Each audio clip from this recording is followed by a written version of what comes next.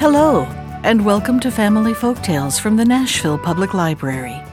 I'm Susan Poulter, a librarian at the Main Library. Today's story is The Turtle and His Bride, a Native American story from Andrew Lang's Brown Fairy Book. There was once a turtle who lived among a great many people of different kinds, in a large camp near a big river which was borne right up amongst the snows and flowed straight away south till it reached a sea where the water was always hot.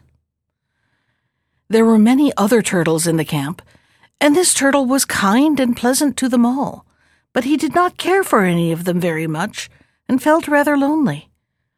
At last he built himself a hut and filled it with skins for seats, and made it as comfortable as any hut for miles around. And when it was quite finished, he looked about among the young women to see which of them he should ask to be his wife. It took him some time to make up his mind, for no turtle likes being hurried. But at length he found one girl who seemed prettier and more industrious than the rest.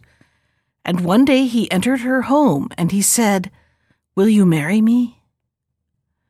The young woman was so surprised at this question that she dropped the beaded slipper she was making and stared at the turtle. She felt inclined to laugh, the idea was so absurd. But she was kind-hearted and polite, so she looked as grave as she could and answered, "But how are you going to provide for a family? Why, when the camp moves, you will not even be able to keep up with the rest."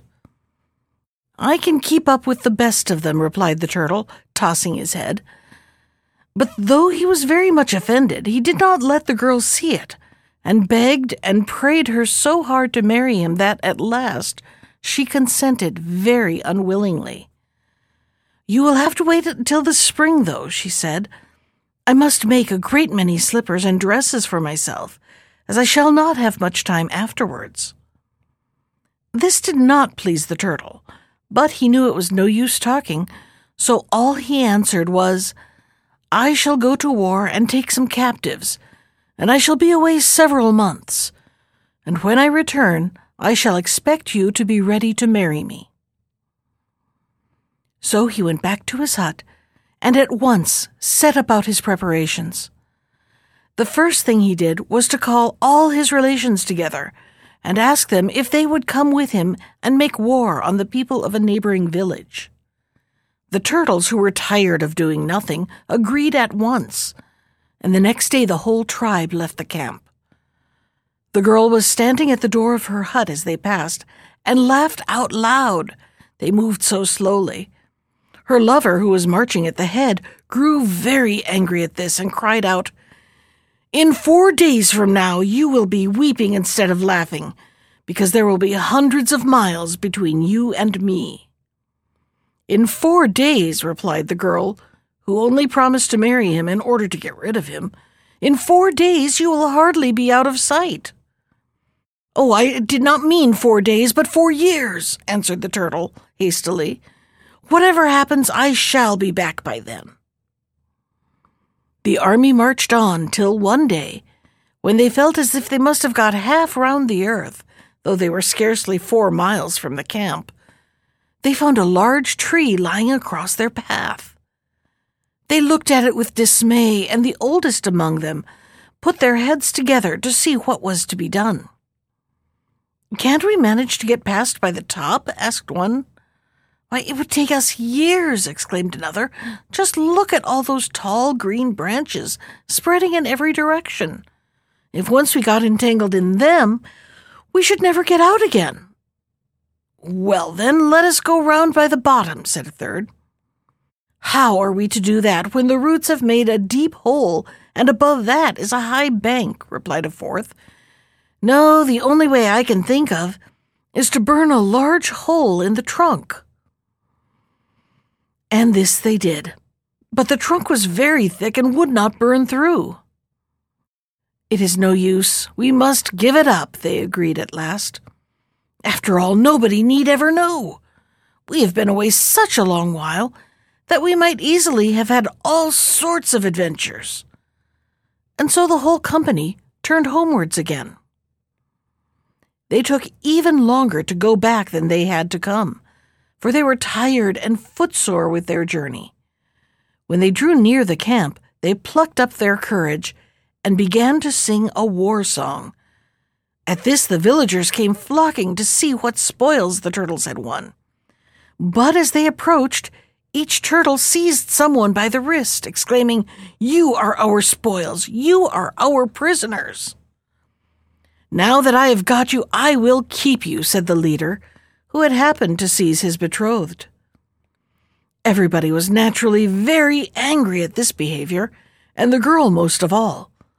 And in her secret heart, she determined to have her revenge. But just at present, the turtles were too strong.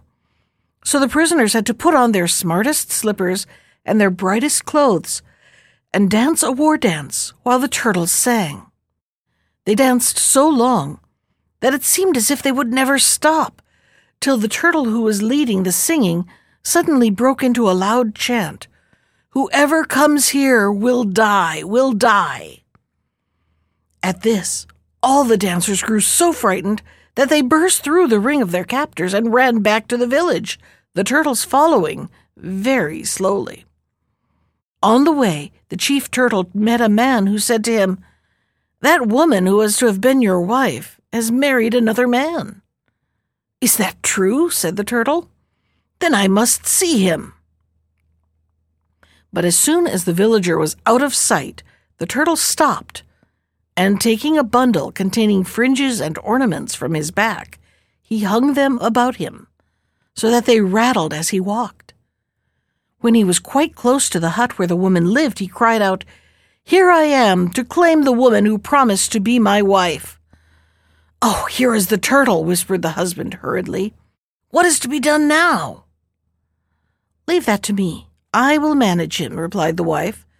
And at that moment the turtle came in and seized her by the wrist. "Come with me," he said sternly. "You broke your promise," answered she. "You said you would be back soon, and it is more than a year since you went. How was I to know that you were alive?"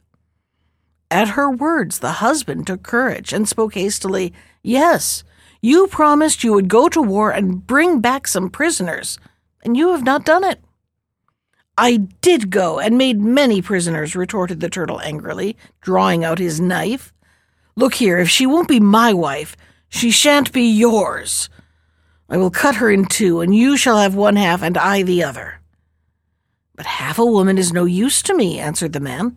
"If you want her so much, you had better take her." And the turtle, followed by his relations, carried her off to his own hut. Now the woman saw she would gain nothing by being sulky, so she pretended to be very glad to have got rid of her husband. But all the while she was trying to invent a plan to deliver herself from the turtle. At length she remembered that one of her friends had a large iron pot, and when the turtle had gone to his room to put away his fringes, she ran over to her neighbor's and brought it back. Then she filled it with water and hung it over the fire to boil. It was just beginning to bubble and hiss when the turtle entered.